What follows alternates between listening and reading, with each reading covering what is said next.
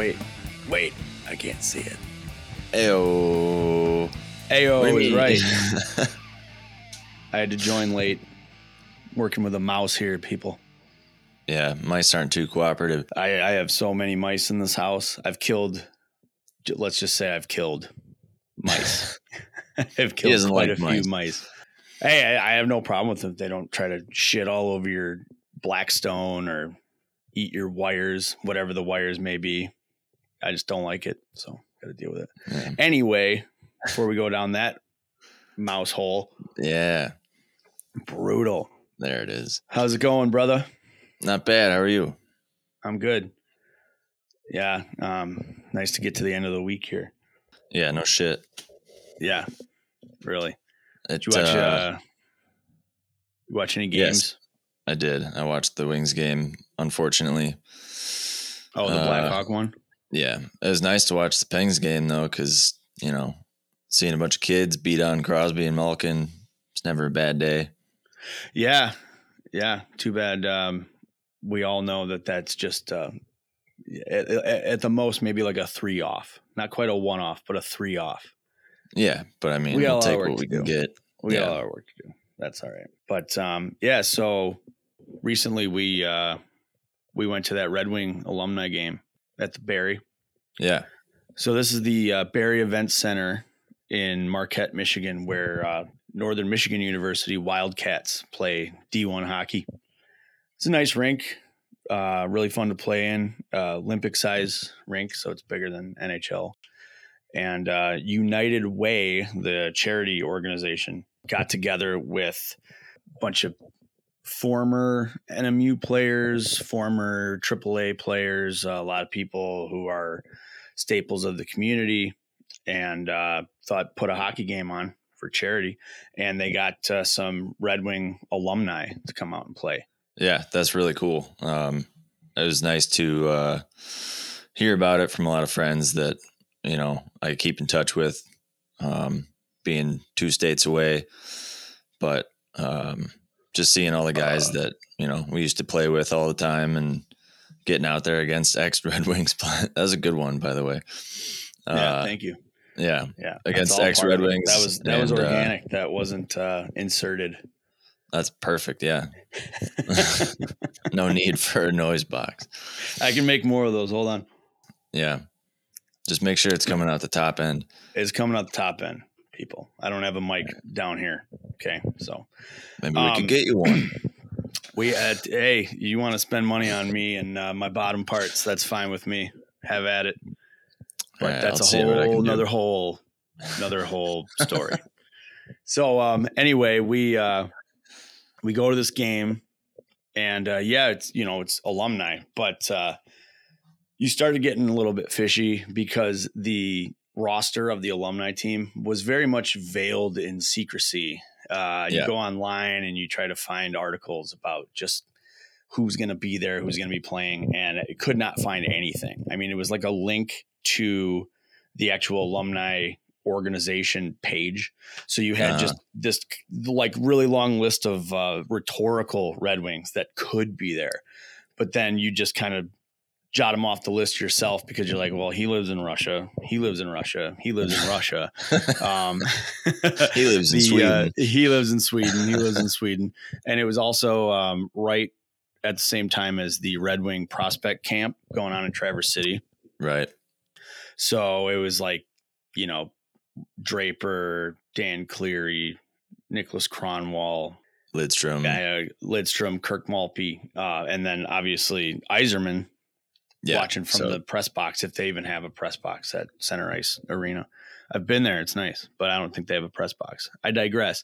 They are not probably going to come up here for an alumni game that's not actually against another NHL alumni team. Right.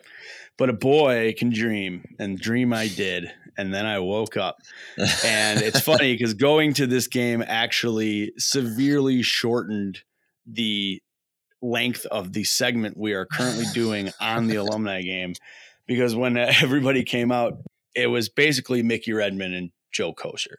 Yeah. Which is amazing.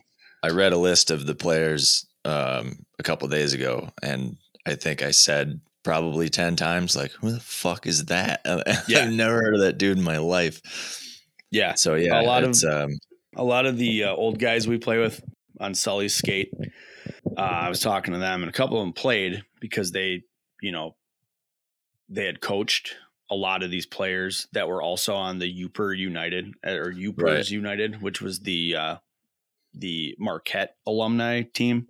Yeah. And which definitely had youth and speed as their advantage against the Red Wing alumni. I did read they had a couple of veteran guys though. John Niebel was one of them, who was the Marquette high school head coach for a long time. Yeah, we play with him at Sully's skate. Oh, he's playing with you guys now? Yeah, and he actually scored a nice goal in this. Yeah, that's what I heard. Game. I don't think he scored against Eddie Mio. Eddie Mio is the one actual Red Wing alumni goalie, and I think he must have gotten hurt in the first 7 minutes, which is funny because the last time I saw him in a alumni game, I think it was on the one against Toronto, 10 years ago at the Big House, and he got hurt there too. So that's what happens when you only play once every 10 years. Yeah. And his equipment looked like it too. And so did the rest of the Red Wings. Yeah. Well, Mickey Redmond didn't even wear a helmet. Right. So, the less equipment you have, the less likely it is someone on a podcast is going to shout out just how shabby your equipment looked. But exactly. The rest of them, it was like that. Like Joey Koster had Red Wing-esque socks, but not actual Red Wing socks. Like he won 2 cups with the team, and he can't find a pair of fucking Red Wing socks. And it's like that would have been, the little persnickety stuff is like, oh, he's got a red helmet with black ear loops and a black chin guard. That would have been, okay, you can criticize me for bringing that up. That's a little ridiculous, but just no socks. You don't have the right socks. And the rest of the team, you could tell that they had played so little a time with the organization. Some of them I found out were ones that got traded in a 3 or 4 way trade and just said, really? Fuck it, I retire. So they never actually played for the Wings, but their contract went to Detroit. Shit like that. They really pulled those out of the depths. Yeah, because it's who's willing to come. Right. I was really surprised. I was really surprised McCarty didn't show up because he usually does literally anything that's Red Wing, Michigan related. He's usually in the area too. Yeah, right. Because Dano, our buddy, went golfing at his outing, and I think smoked a little weed with him just about a week or two prior to that. But that's anyway, why I didn't show up. Yeah, right. He was still So it was a great turnout. The place was packed. They had Hockey Town Authentics. They had a little table set up so you could buy game used sticks and gloves and whatnot. Oh, that's cool. Way price gouged pictures with autographs that the guys had literally just autographed probably 5 minutes prior to that. Well, of course. I saw a guy give a bag of pucks to another guy, and he said, "So I need 10 from Mickey and I need 10 from Joey." So he's just running down to the locker room to do that. But it was a really good time. I guess they raised $100,000 for United Way just from that game. Yeah. Holy shit. Yeah. It was a good time. And seeing Mickey, come on. Every time he touched the puck, every time he was on the ice, that was everyone's favorite. Mickey Redmond is I can imagine. Michigan god. Just recently, by the way, inducted into the Michigan Sports Hall of Fame. So good for him. Yeah. Mickey. Way to go. If you ever hear this somehow, here's a ginger ale for you, buddy. Yeah. I don't have one, but you know what? But next time I'll send spirits you and spirit. I'll teach you how to go. I'll teach you how to go to the store before we record. Thank you. I need that. Yeah, you write it down. I love you, man. I love you. Send me. I'll write it down. I'll send it right to you. But Mickey was actually 50 years ago this year was on Team Canada in that Summit Series, the 1972 Summit Series versus the Soviet national team, the Red Army team, the fabled Red Army team. And you and I have actually been watching CBC's new documentary that's been coming out every week. on this Summit Series. And it's essentially this, this was a Cold War activity between two large military powers, and if anyone scoffs at the notion of Canada being a military power, you don't know shit about 20th century combat. So we'll just move on from that. But, a real part that really broke down the series for me was Ken Dryden sort of pontificates the reasons and purity behind Canada's pride as a nation. And, how any people's identity can sink or swim with a game like hockey or game like anything, but it's hockey. And the 72 Summit Series versus the Soviet Union is clearly the moment in time that Dryden himself came face to face with what it means to be Canadian, as I'm positive it was for millions of his compatriots. So it's pretty powerful stuff. I can't imagine, even having grown up playing hockey my whole life and our whole lives. We've always known that Canadian hockey is just that one tiny step above, not necessarily always in their skill, but just the way that they appreciate the game and just how they look at it as it is more of a culture, and it's almost, their version of a religion in a way, just because it's so embedded in them from the get-go when they're born. It's, everybody plays hockey. Pretty much every celebrity you've ever heard of who's Canadian probably used to play. Keanu Reeves. It just Keanu others, Reeves. Actually, no, I just read that it's actually just Keanu Reeves is the only Canadian celebrity to ever even put on skates. So but I don't know if this website I got that from it's new. But I don't know. Is that the one that Ryan Reynolds made? That was the Ryan Reynolds hockey Keanu Reeves website. Okay. Yeah, it's new on Hulu's little subsidiary thing. Yeah, called Fool You, something like that. I can't read, but this was the first time. I'll learn it someday.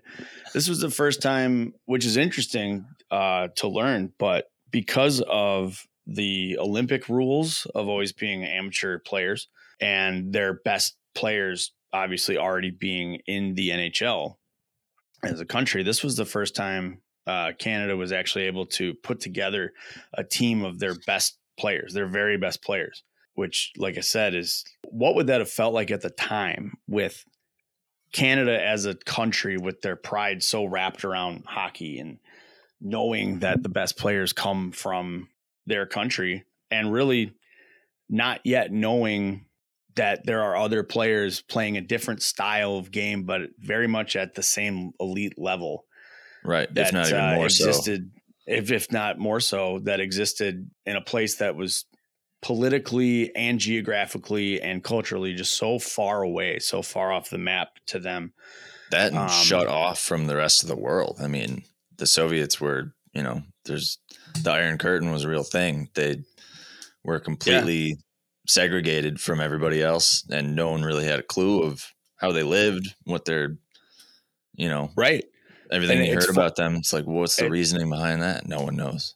Right. It's funny because that's the jokes that Americans make about Canada, because it's up there and it's isolated and they're all just a bunch of Canucks with no teeth and hockey sticks, and they fuck moose and all that stuff. But right. Russians, so it's interesting. Russians do that too. Yeah. As it turns out. Like exactly. So it's interesting to see how much they were similar and didn't even know it. Yeah, they just had to collide. And on a universal spectrum, I guess it's a very weird reason for these two countries to come together for the first time in a very long time. A hockey game, a hockey series. Right. Of all the things. Yeah. So I don't know if this was like an ominous feeling to them to learn that Bobby Orr and Bobby Hull were not going to play for Team Canada, because at the time they were certainly considered the two best players. But Bobby Orr had his famous knee injury that, shortened his career anyway to just about 10 years. He watched from the stands the entire time. Yeah. And, they missed him for sure, as it turns out. Yeah, they missed out on like 3 or 4 other people that they wanted who were going to or already did sign in the WHA. Yeah, and that was the big story with Bobby Hall. He signed with the Winnipeg Jets. I don't know if it was contractual or whatever, but he was essentially, it seemed, kind of shunned. Right. Because as much as this was a Team Canada, that shunning of Bobby Hall really proved that it was also very much part of the Norris boys club of the NHL, But, absolutely. Outside of those 2 players missing, it's just the way the media hyped it up and the way that Canadians knew that they were the best goddamn country when it came to hockey. So they thought they were going to win this thing 8 straight. So this was an 8-game series. Is confusing at first. You got to really look at the logistics of the whole thing because it came out to ties. Remember, ties were still a part of hockey at the time.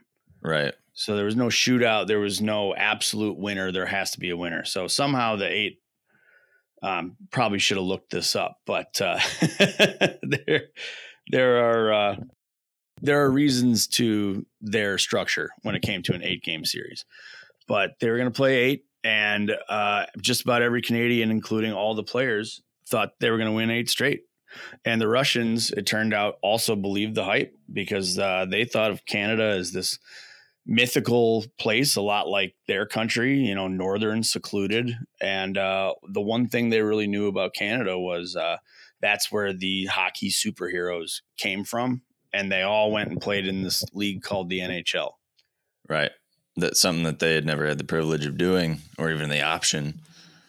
And oh man, that's a whole other bag of worms. They were scared shitless. They were. What did you say about was it Mikhailov? Yeah, Mikhailov, first of all, the government the USSR, they didn't even want to play this series until they felt really that they could compete, to the point where they were telling their players, let's lose with grace when we lose. When we lose, let's lose with grace. And there was a lot on the line. This was cast as capitalism versus communism, system versus system. And Mikhailov said he could feel the sweat rolling down his back when they read the player lineups on each blue line for game 1. He was afraid. There's no doubt. And I can't imagine. You hear all these names that you've heard about for years and know what they've done, their accolades and accomplishments, and it's like, holy shit, they're on the other blue line. Yeah, they're on the other blue line.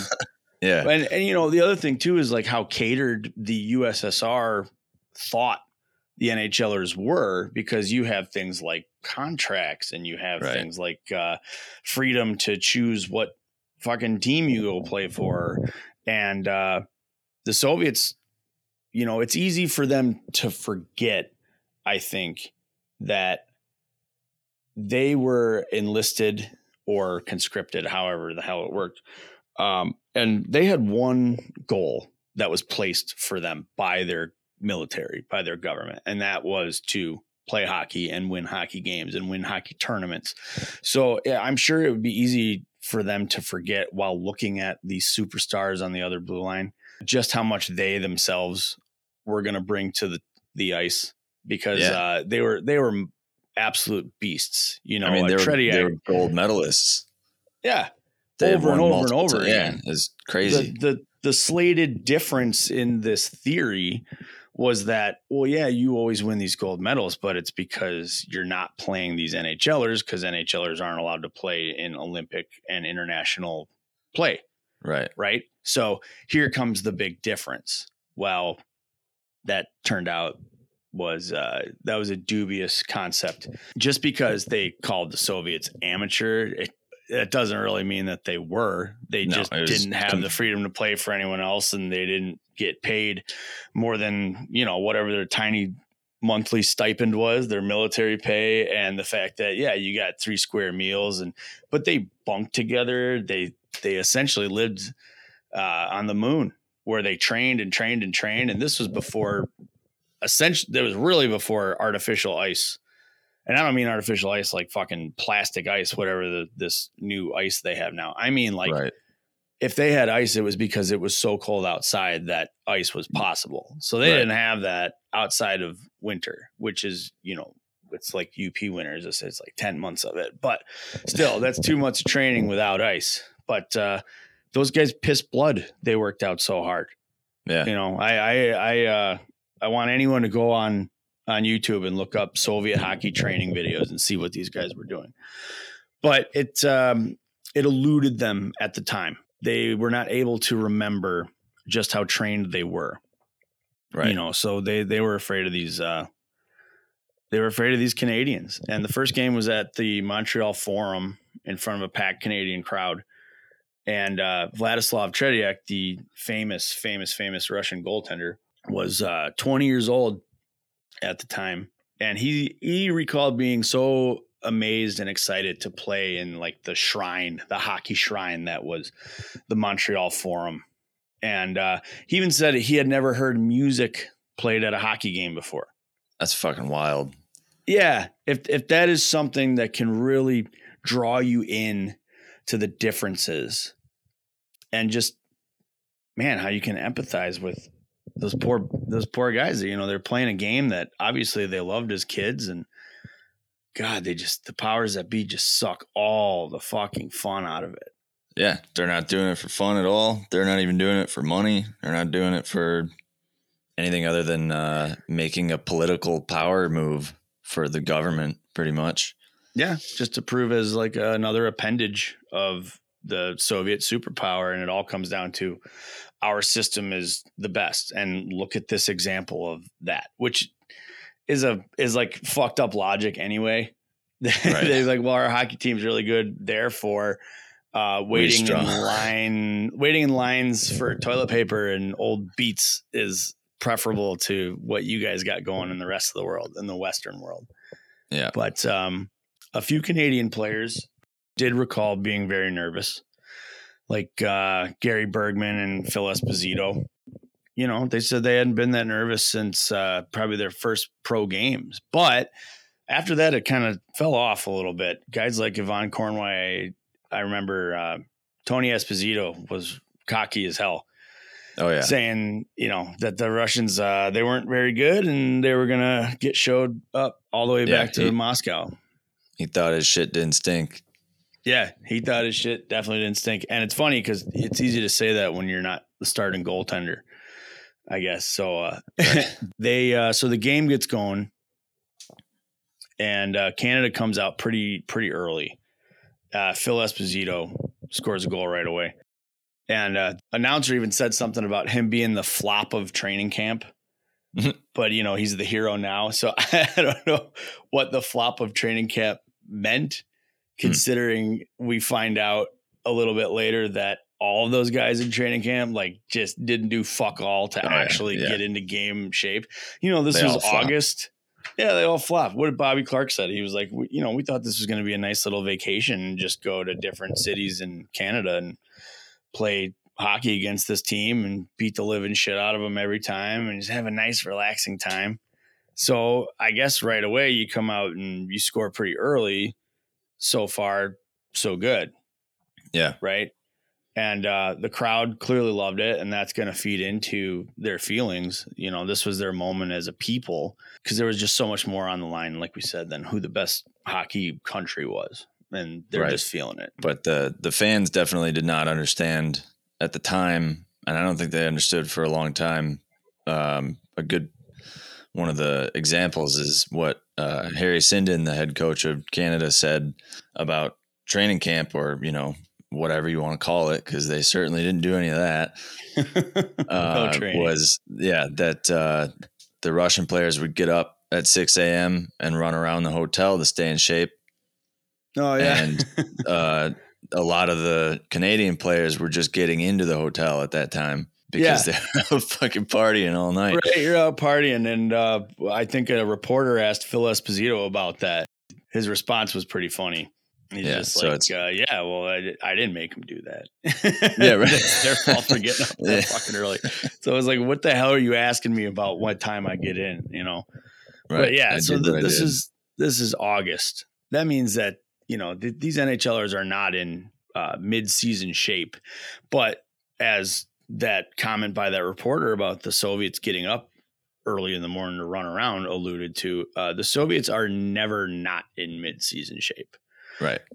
Even to the point where it was mentioned in the episode, the first episode, that the Canadian scouts, the coaches, they're banking on some weird stuff. One of them was Tretiak was a bad goalie. He couldn't stop a balloon because they had scouted a game where he couldn't stop a balloon, essentially. And what they forgot to investigate was the fact that this was the game after the day Tretiak got married. So, right. How would anyone feel the day after their wedding? A Russian wedding, no fucking doubt. So, yeah, you're not doing too well. So that's a flop on the scouts. And Esposito threw a little bit of shade in there, rather, saying that those were actually Maple Leaf scouts. So, big rivalries back then, with Esposito being a Bruin and the league being so damn small. I mean, you're essentially a rival with anybody. Yeah. But so even after Canada goes up 2-0, Phil Esposito and Paul Henderson score. The wingers start noticing they're lining up on the face-off circle, and they're looking over to their Russian counterparts, and these guys aren't even breathing hard, like at all. And it's and already guys are killing these drip and sweat. Yeah, they're dying out there already. So there's little things like the Canadians noticing just how crappy and old, shitty, and probably knockoff. They've never even fucking heard of the brand names of most of this stuff. The equipment that the Soviets were using was to the point that, they're NHLers. They're not going to use shit like that. So, you're watching that, but at the same time you go, that guy just played the same shift I played and he's not sweating and he's not heaving and I want to die. Like I'm about to fucking puke. So those are juxtapositions that are probably starting to get into your head. Like, shit, we may be up 2-0, but these guys are not intimidated, and they weren't. To throw in, Foster Hewitt, the legendary Toronto Maple Leafs play-by-play guy. Yeah. He, in his old age, he came out of retirement to call the TV feeds for this. So this was, again, just to reiterate just how freaking huge a deal this was. Yeah. And I like this documentary because you guys check it out on CBC.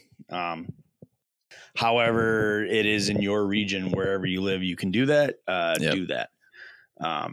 But they don't cut away from game footage just to show people talking, which is often the case in documentaries. You want to see the person sitting in the chair like you see me right now. You want to see an old, disheveled version of the guy that you're seeing on the ice.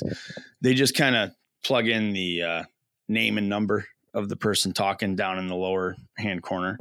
Yeah. And it's cool because, hockey history, if there's ever a context that's needed, it's just to be able to watch the play. Right. And they do it. They do it very well contextually because it's always the guy talking is the person in the play at the time that they're showing. Yeah. You really break down what they were feeling. Right. And they remember that shit like it was yesterday, which is another great example of how much it meant to everybody. It's like, I don't think a single person in Canada that was around at the time missed that airing of those games.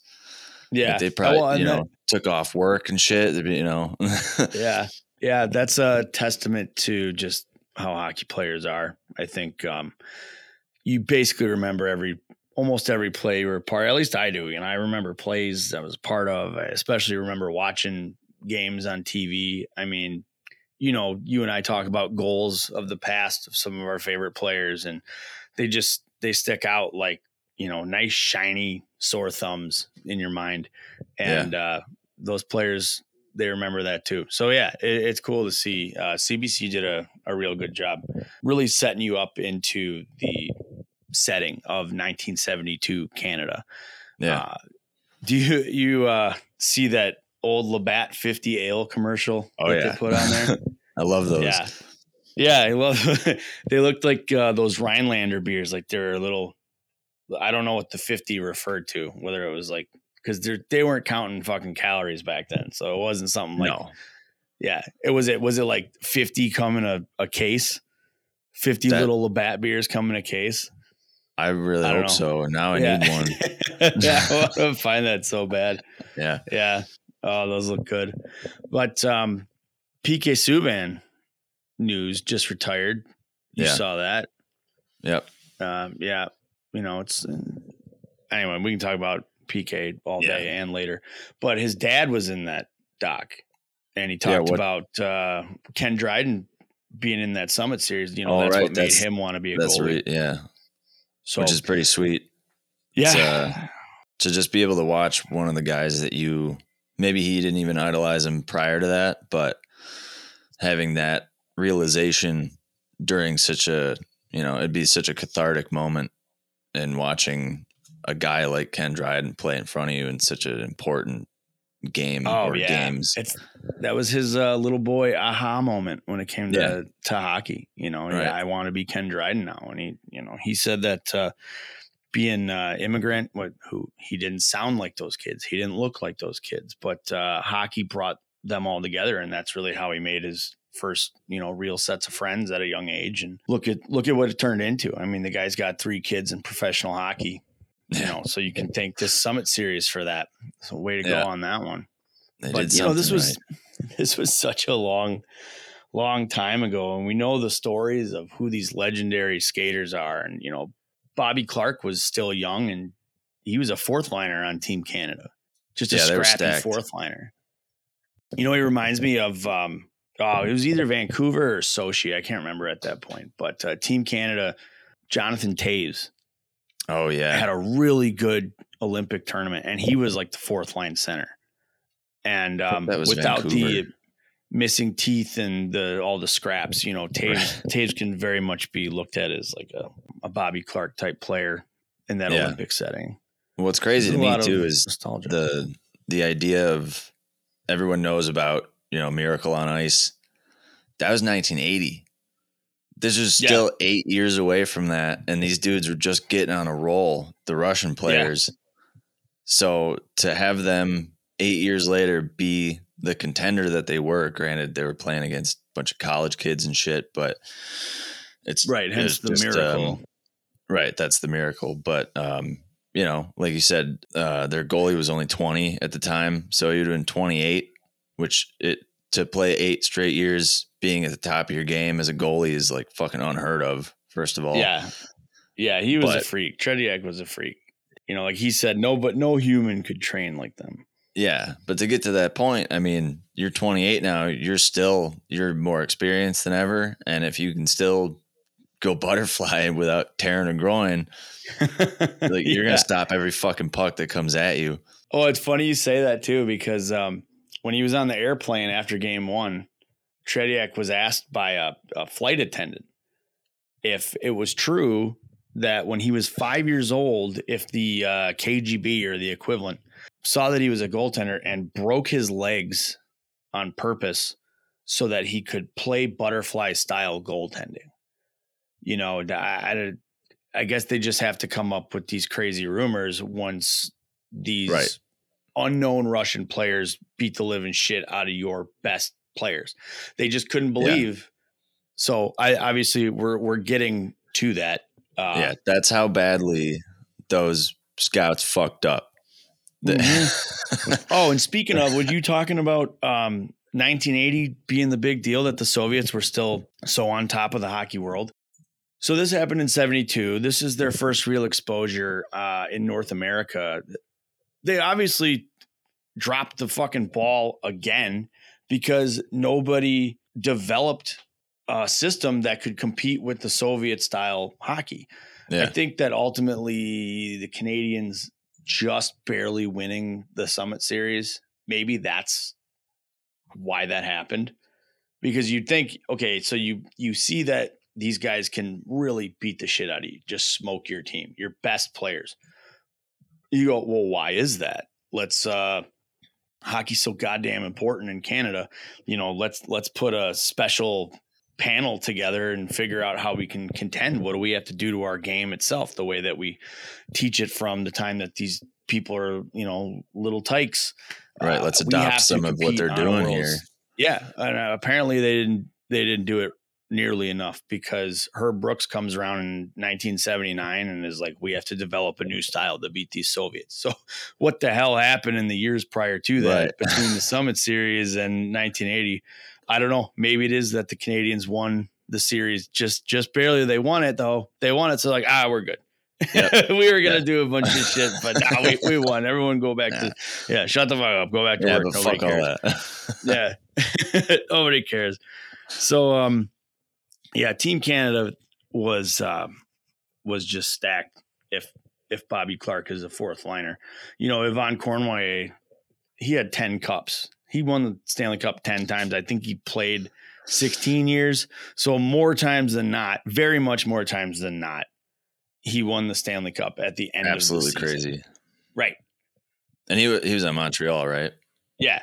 Yeah, you'd have to be to win 10 cups. Like Ken Dryden, for example. Ken Dryden was still really young into his career, although his career didn't last very long. He retired pretty early. But I believe he won his first cup the year prior to the Summit Series. But he goes on to win a lot more. I think he won 6, and he won 4 in a row in the 70s. Wow. But, you could just that just tickles, just a little tickle the surface of just how deep that Canadian team was, to the point where Dick Beddoes, what if I just stopped there? Just Dick Beddoes. Mic drop. Mic drop, Dick Beddoes. Dick Beddoes. Yeah, so Dick Beddoes was a Canadian journalist who was so confident, just like the rest of the country, in Canada's impending slaughter over the Soviets, that he said he would eat the article this sentence appeared in if the Soviet team won a single game. So, just remember that. I wonder if that article is still digesting. It's still digesting. That's right. Go out and find every year they should do that, or especially because this is the 50th anniversary. We should print out a fuck ton of those. Some Soviet, like a Russian MiG plane, just flies over all those Canadian cities that they put, and just drop leaflets, just copies of that same article. Remember this? Eat this fucking thing. Yeah. So, hey, we're at the point where the Soviets came on a little bit, and they got 2 goals, and now, as much as the Canadians are just grinding and dying and sweating and probably puking. I know they left that part out, sure. But we know how that goes, right? Oh, yeah. I was going to say that when you brought up the Barrie, is that I've puked in that rink many times. We've all puked in those trash cans. Yeah. So period still ends up ending tied at 2. Goes back to a month ago at training camp. Like we said, training. That's a interesting word for it. It was camp. It was like deer camp. It was fun. Yeah.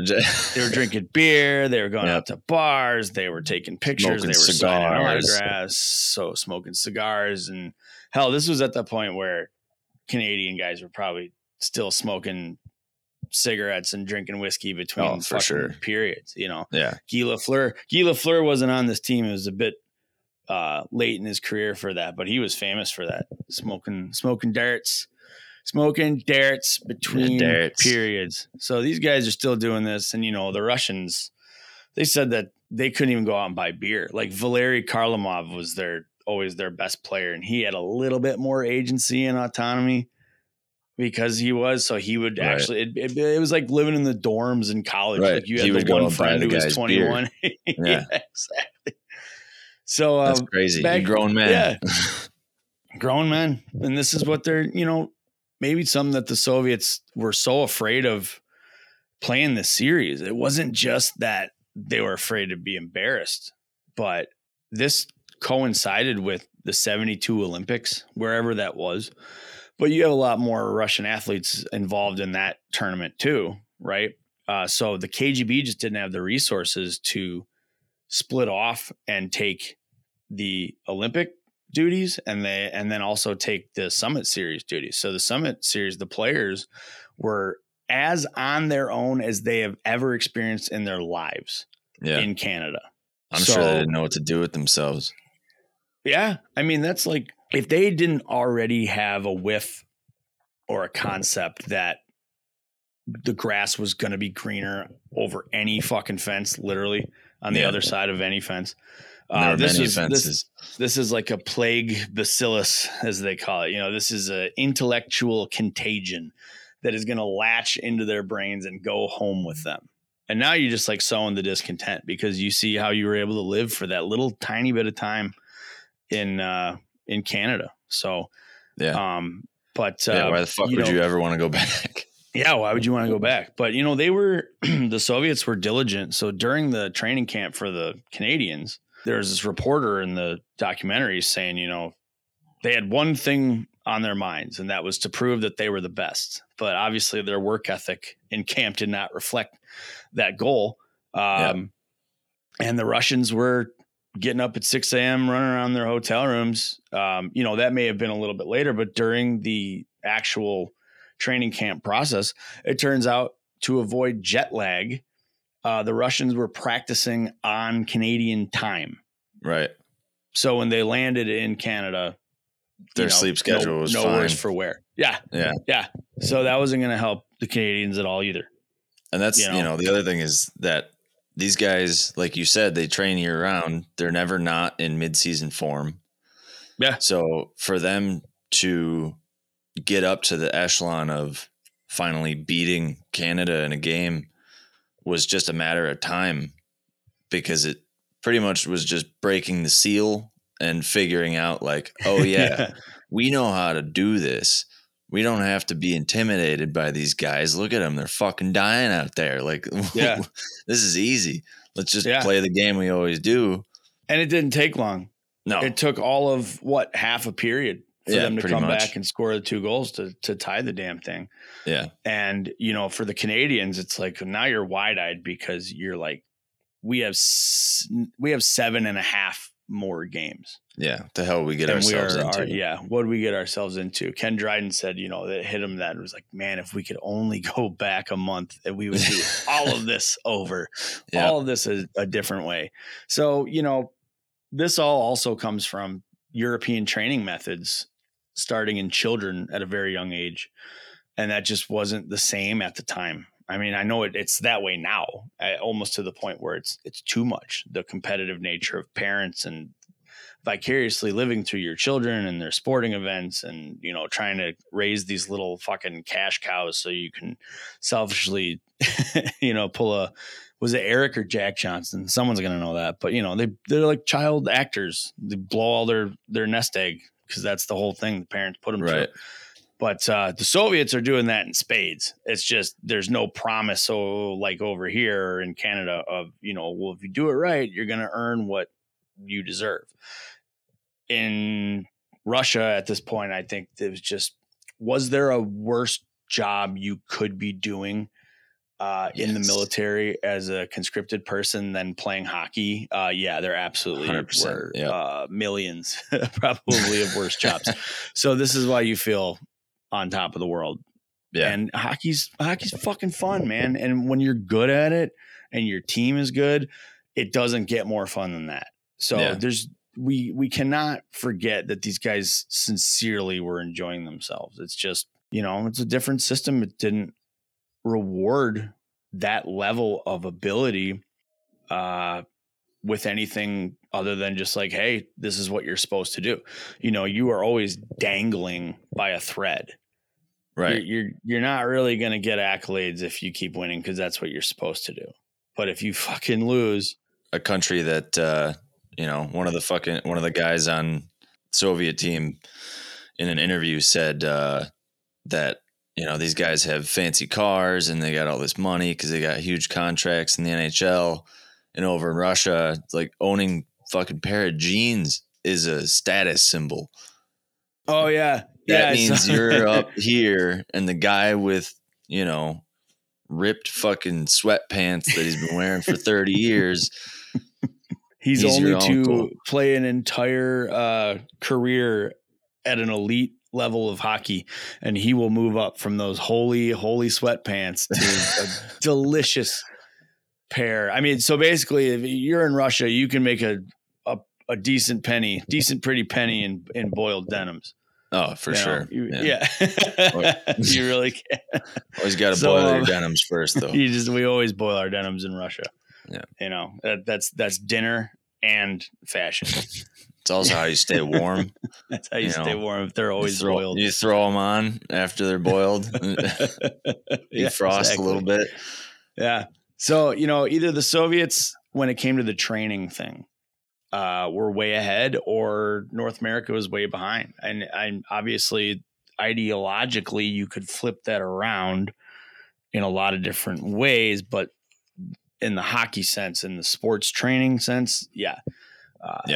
Well, it was a dual notion too. Right.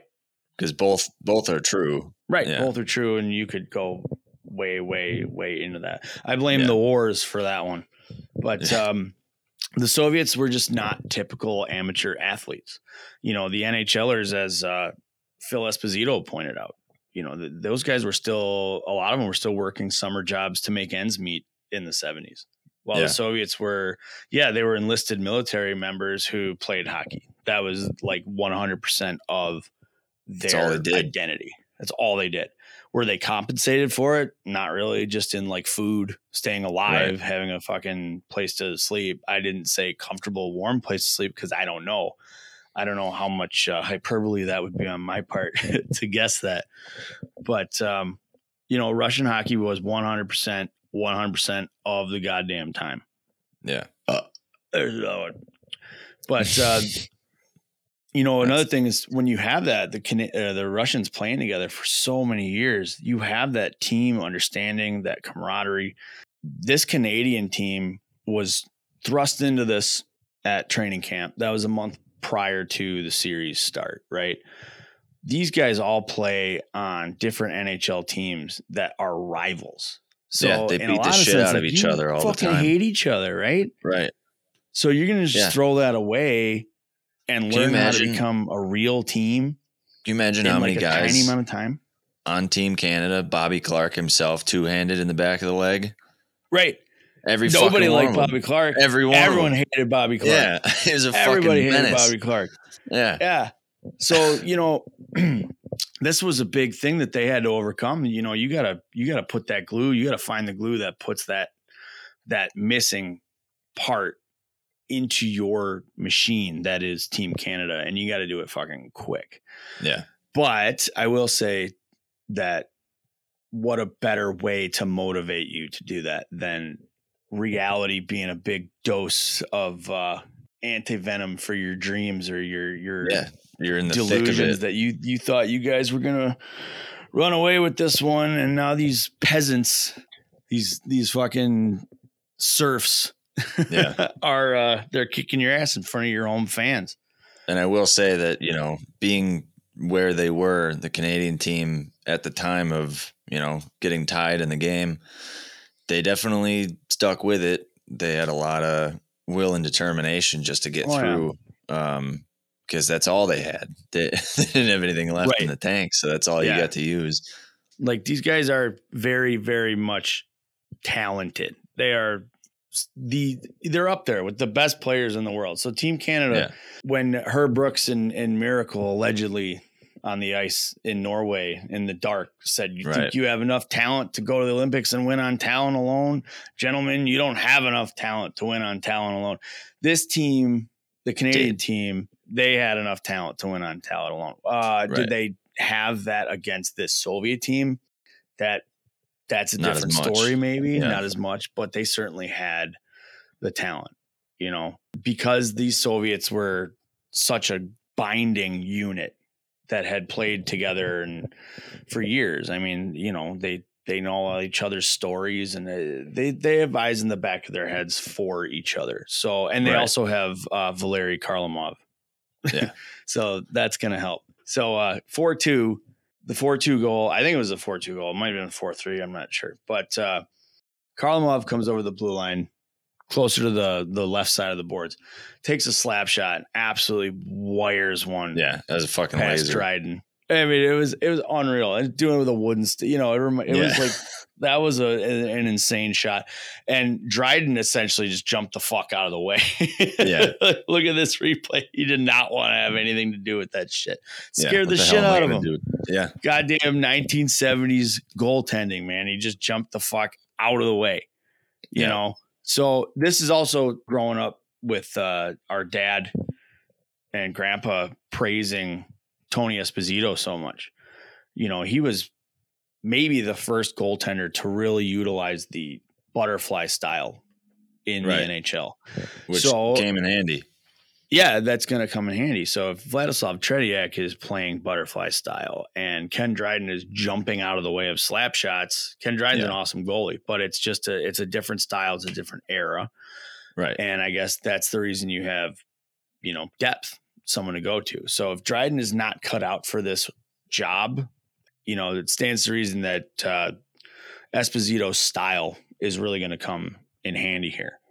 Right. Well, I mean, the Russians are practicing against Tretiak in practice, so they're used to trying to score on a goalie who goes down all the time and not just fucking standing there with his goddamn legs open. So use him. Yeah.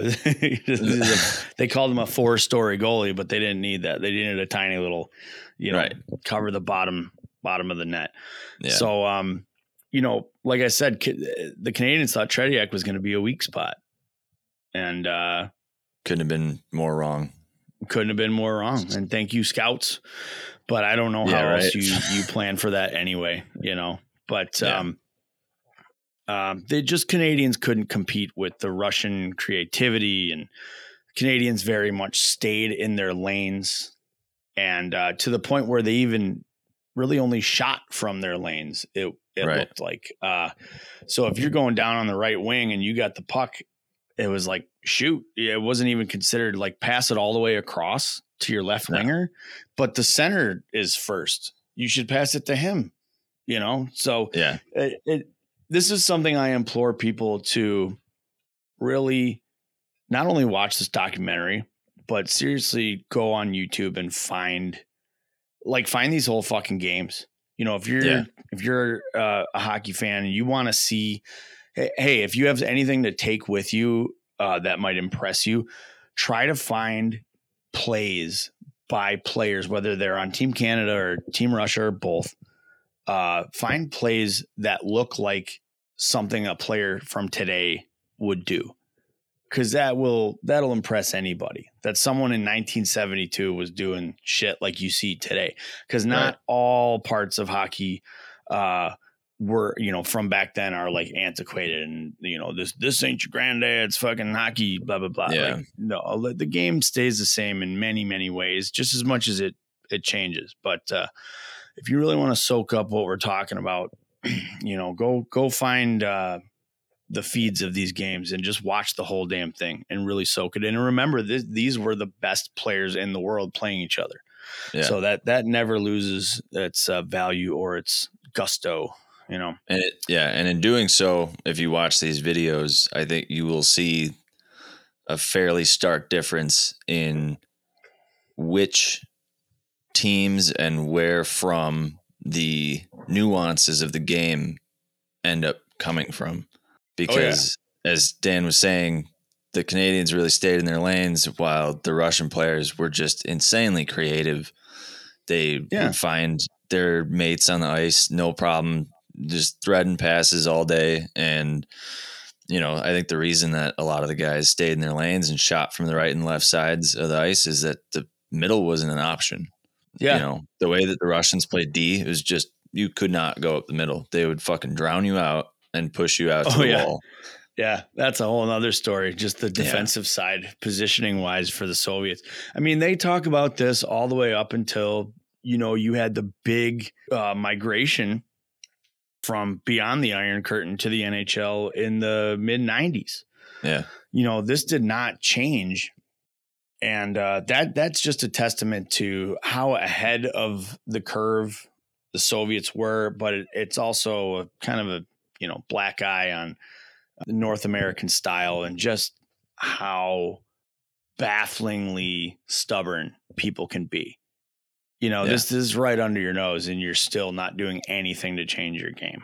Yeah. So the fact that this was political on top of everything else shows you, they just did not react quick enough at all. So we have all of that bound up and in a tiny little exemplary ball comes out to a 7-3 Soviet final.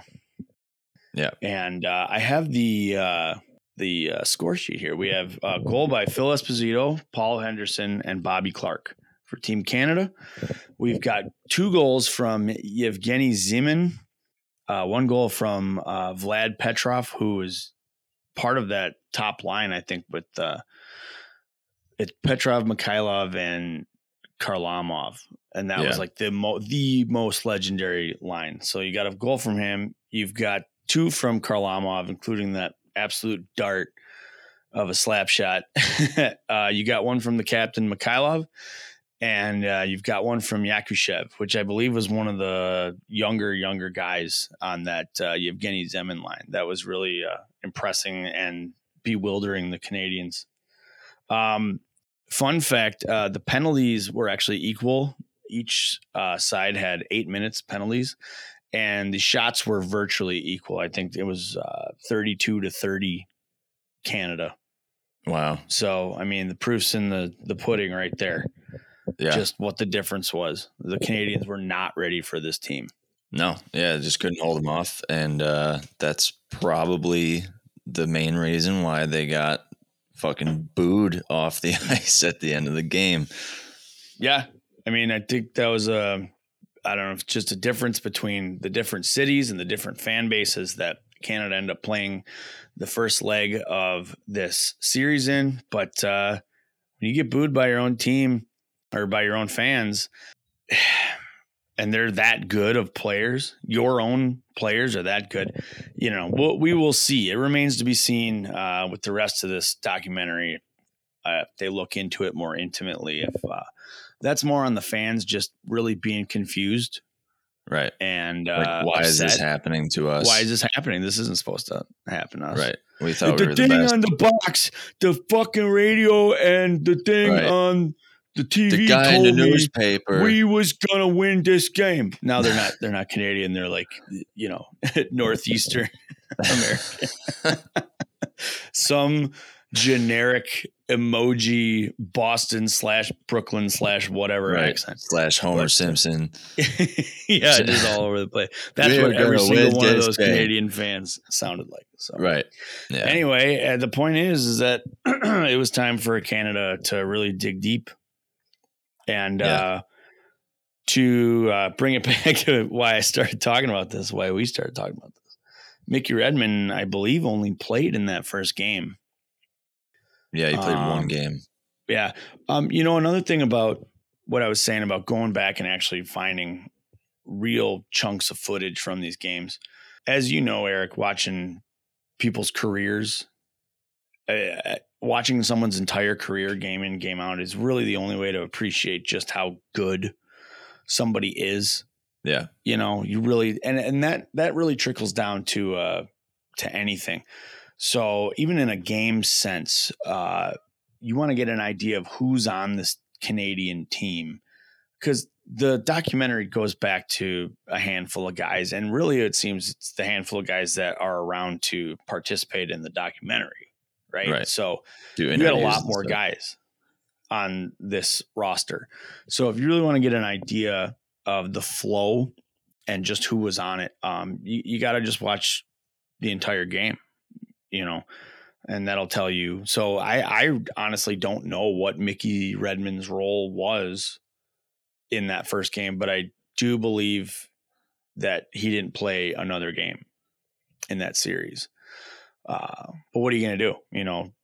It was a testament to his abilities. Mickey was a goal scorer. I believe he was the first player to ever score 50 goals in a season for the Red Wings.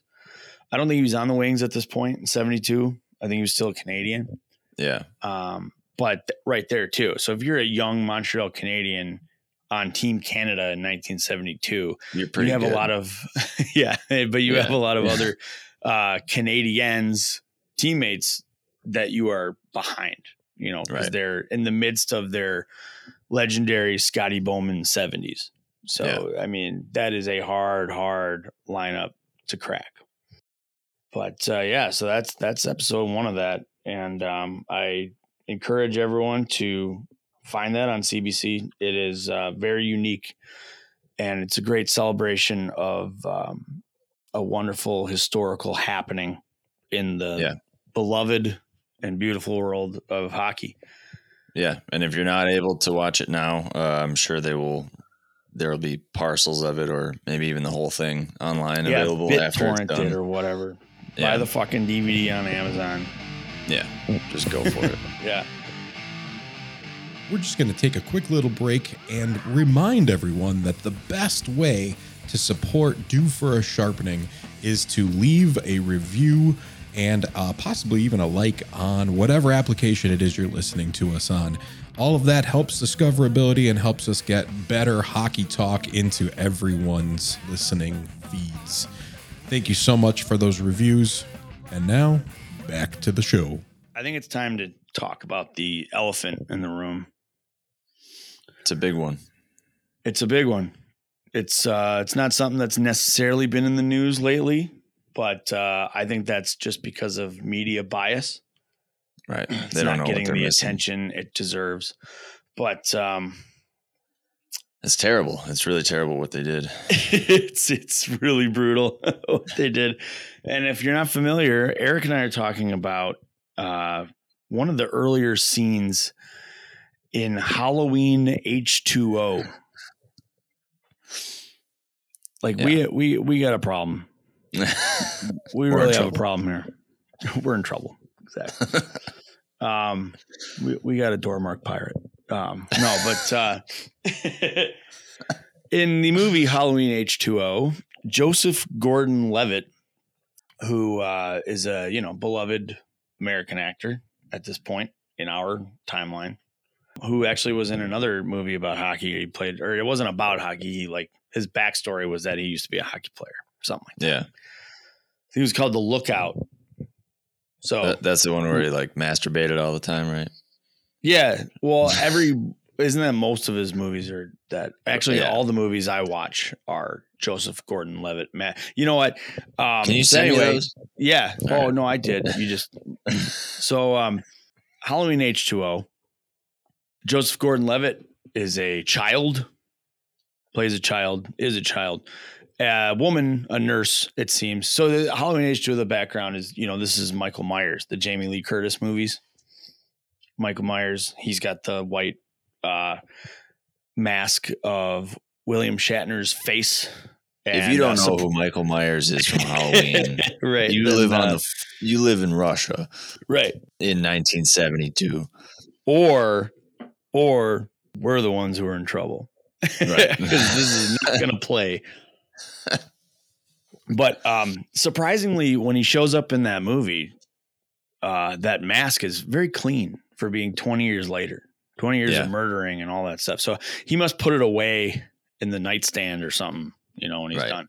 But anyway, Joseph Gordon-Levitt is a young hockey player, because we know that because he has a stick in his hand. He's not near a rink. No, he just carries a stick. Which it's not that crazy. I mean, we fawn over our equipment. It's been, as a hockey player, you love your hockey sticks, right? I mean, it's your main weapon that you spend too much money on. That's the one. So anyway, he's got a wooden stick in his hand, and this nurse seems to think someone's in her house, or someone went in her house. So she tells these kids, "Hey, hockey boys, go in the damn house." And so he goes in the house and he checks stuff out, and he has some warning about how someone in the house shouldn't fuck with him, because he's been suspended 5 times already this season for being too crazy with the stick. Right? A lot of stick work For this kid. 5 suspensions. Wow. Anyway, you got to look this up. He gets killed fairly early in the movie. And I'm sure we can post a picture of this too. Yeah, we can do something. Should we put a little thing right here, call here and donate to our cause right here. So he gets stabbed in the face by Michael Myers with Eric. What kind of skate is that? It looked like a CCM. I think that's an old Bauer Supreme. Really? What we're revealing here is that Eric didn't even watch the fucking clip. But if he did, he'd answer my question. It was some sort of old Bauer skate. I think I had those when I was a kid. They look like Easton Airs when I see the picture, but whatever. Okay, whatever. He's stabbed in the face like so, right, with this hockey skate. But in order to do that and make it look realistic, the steel on the skate is 3 inches tall. And the fact that this is not newsworthy stuff in this country anymore. Yeah, it's an outrage. It's a total outrage. Yeah, I quit. I quit too. So we fucking quit. This is fucking bullshit. This is fucking bullshit. It's a 3-inch tall steel. Yeah, it's stupid. It doesn't make any sense. You know, do a little bit of research. If you're going to implement hockey in any way into your movie, anything you can watch, I guess. I was going to say song. Yeah. Just do a little fucking research, okay? And if Michael Myers couldn't figure out how to kill someone with a real hockey skate, an unadulterated hockey skate, then he doesn't belong in your fucking movie. Yeah. Anyway, I think I'm going to go to bed. I think we did it. I think we did it too.